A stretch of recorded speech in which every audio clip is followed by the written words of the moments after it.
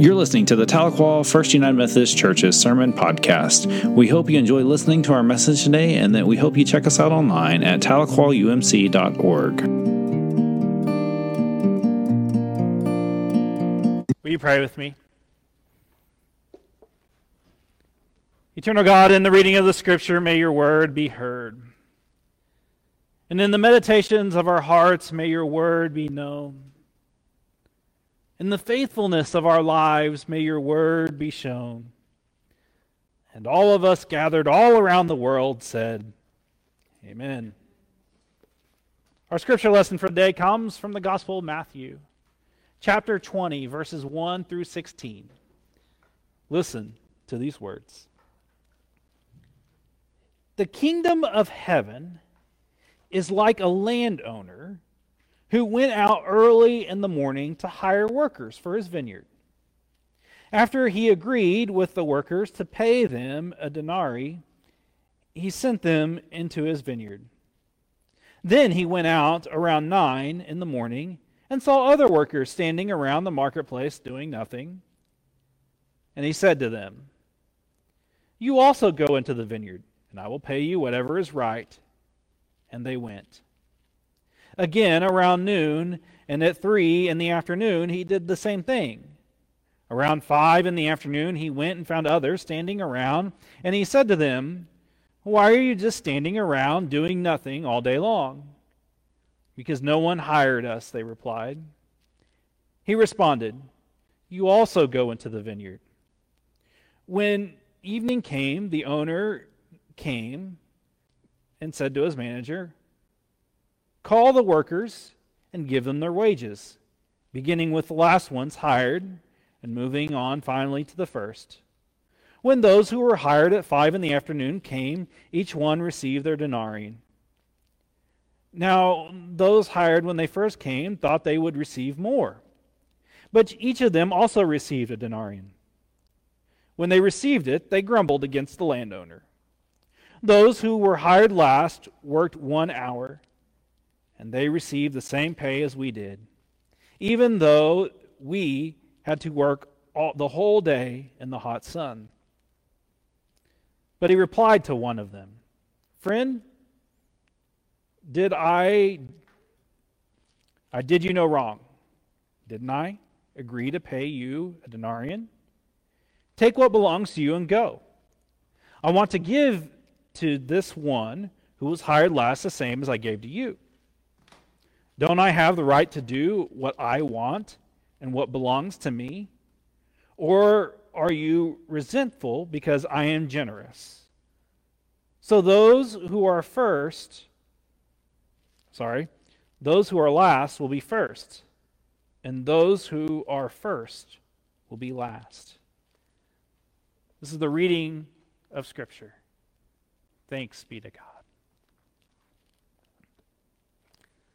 So if you remember in this sermon series that we're in, The Short Stories of Jesus, a book by Amy Jill Levine, she lays out these 3 principles for us to remember as we think about and dive into these parables. The first is reducing the parable to a single meaning destroys the aesthetic as well as the ethical potential of the parable. And that within this, there is a surplus of meanings that we can draw from and learn from each time we read it. The second thing that she reminds us is that what makes parables mysterious or difficult is that they challenge us to look into the hidden aspects of our own values or lives. The third thing she reminds us is that we might be better off thinking less about what they mean and more about what they can do, remind, provoke, refine, comfort, or disturb. Friends, I have to be honest, as I was searching through the scriptures this week, this is a fun little scripture to preach in this day and age, isn't it? What is justly given to us for those that work a certain amount of time.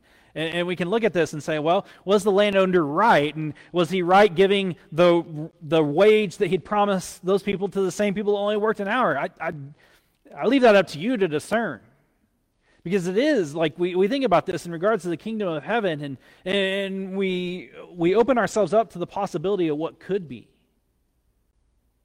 of who gets in and who gets out. And that's one way of looking at this. And then the other way is you can look at it from the landowner's perspective, is that he's being super generous to a lot of workers and maybe not so much to a few others.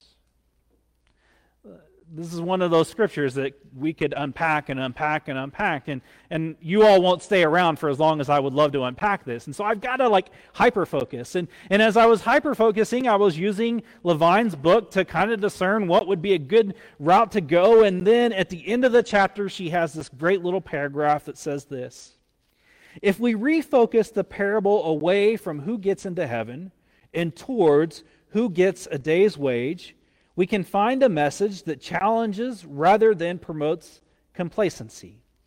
If we look at economics, at the pressing reality that people need jobs and that others have excess funds, we find what should be a compelling challenge to any hearer.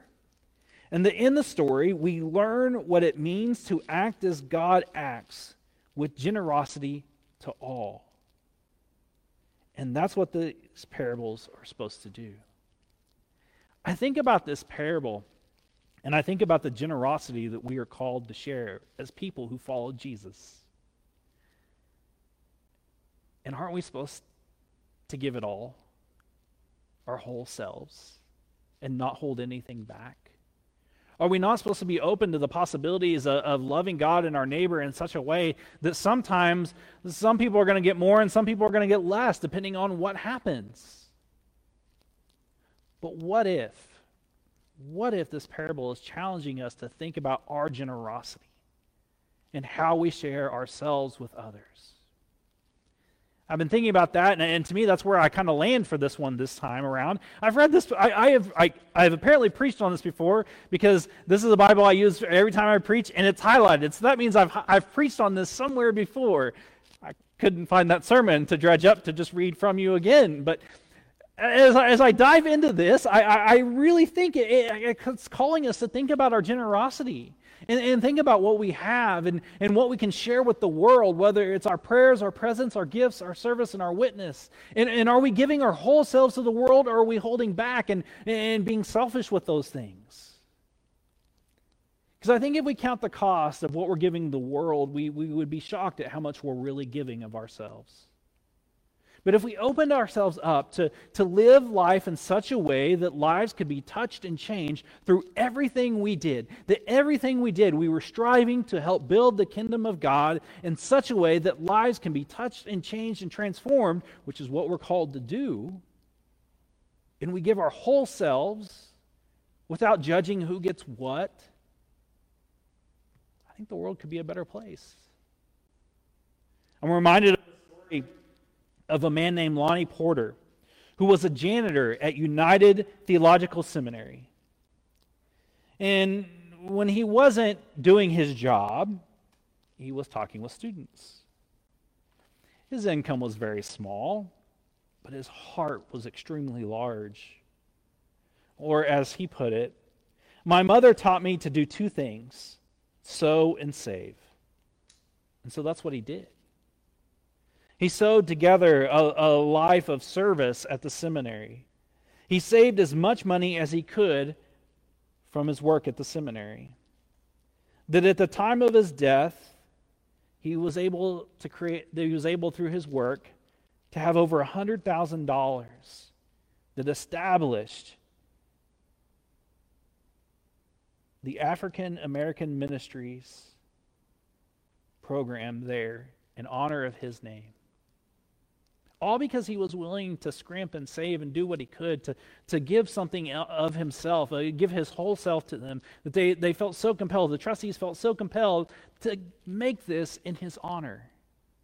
I don't know of a university that has a scholarship in honor or in memory of a janitor. If there's other ones out there, please let me know. But he was willing to share himself with the world in such a way, not only just his money, but through his relationships. I know in times where I've enjoyed those relationships I've built with staff people and I love, you always want to love the people that serve you food. You always want to take care of them because they're serving you food. And I love those relationships. And we're called to establish those relationships because we never know where they may lead. Maybe there'll be that one person one day that may help you out of a dark place, or maybe there'll be that person that may just say something really nice to you that you needed to hear. But how we share ourselves with the world, that's really, like, I look at this text today, and I really feel like that's what it's calling us to do. It's calling us to look at ourselves and how are we being generous with ourselves? Or are we looking at those other things? We could have looked at those intangibles. How many hours did they work? How many, did they work all day, or did they work part of the day, or did we work an hour? I think of the many times I've been on a mission trip. I remember a couple times, this happened to me 2 or 3 times, where we've had people had to bail out for health reasons. I still make sure they always get their t-shirt because they were still part of the team up until that last moment when they had to cancel for whatever reason. And one of my favorite memories, I actually did this 2 times. We had a youth that had canceled to going on a mission trip with us, and what we did is we took their t-shirt and we would take it with us everywhere we went, and we'd say, look, so-and-so serving today. They're not doing much, but they're here. And we would, we would take it and we would, flat whatever, and we would, take it with us. They would go eat with us. They were the best youth to ever eat with us because they didn't cost us anything. We would make sure that we would take pictures with it to make sure that their presence were felt like they were still part of our team, even though they weren't there. And that's how we share our generosity. We share with what we have, all that we have, and we look to include everyone, without counting the cost or whatever work that they've done or will do. And we say that you have a place here. In the December 24th, 1996 issue of The Upper Room, there's this great little story. It goes like this. A gentle snowflake added to an already magical and mystical beauty of the season. I just finished presiding over the first of our candlelight services, and rather than waiting in the church until the late hour for the second service, I visited the hospitals and roamed a few stores still open for late shoppers. Reverend Long remembered. He continued on by saying, I saw some people in a flower shop and joined them, and soon a young boy, about 7 or 8, came into the shop. His clothes were torn, his tennis shoes were well worn.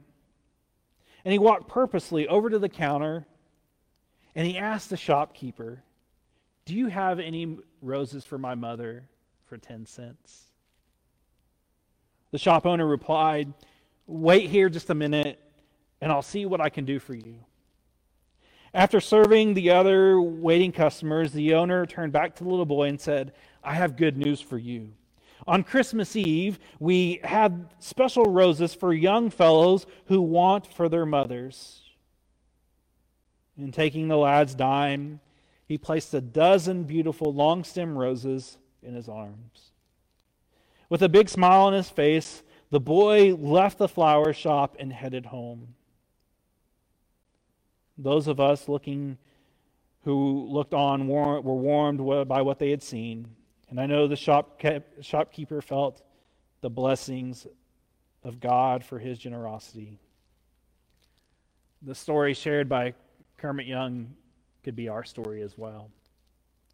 When are those times have we made something possible for someone because we were willing to share ourselves for others? Without counting the cost, without looking and saying, well, really costs this amount of money. I don't know how much a dozen roses go for, but I know that they go way more than 10 cents. But the owner was willing to do good and to do no harm. And this helped him stay in love with God even more.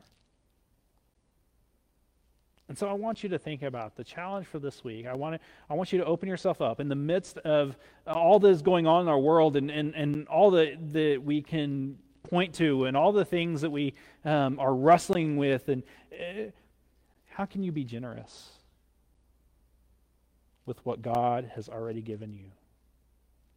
Because it doesn't matter if you're 0 or 99, you still have a lot to share with this world through your prayers, your presence, your gifts, your service, and your witness. And when you give your whole self to this world, lives are touched and changed. Think about those men who came in at 5 o'clock, who the owner came in and said, hey, it's 5 o'clock. I still need some work done. I'll give you a day's worth of wages, because that's really what he was paying. A day's worth of wages. Come and work for me.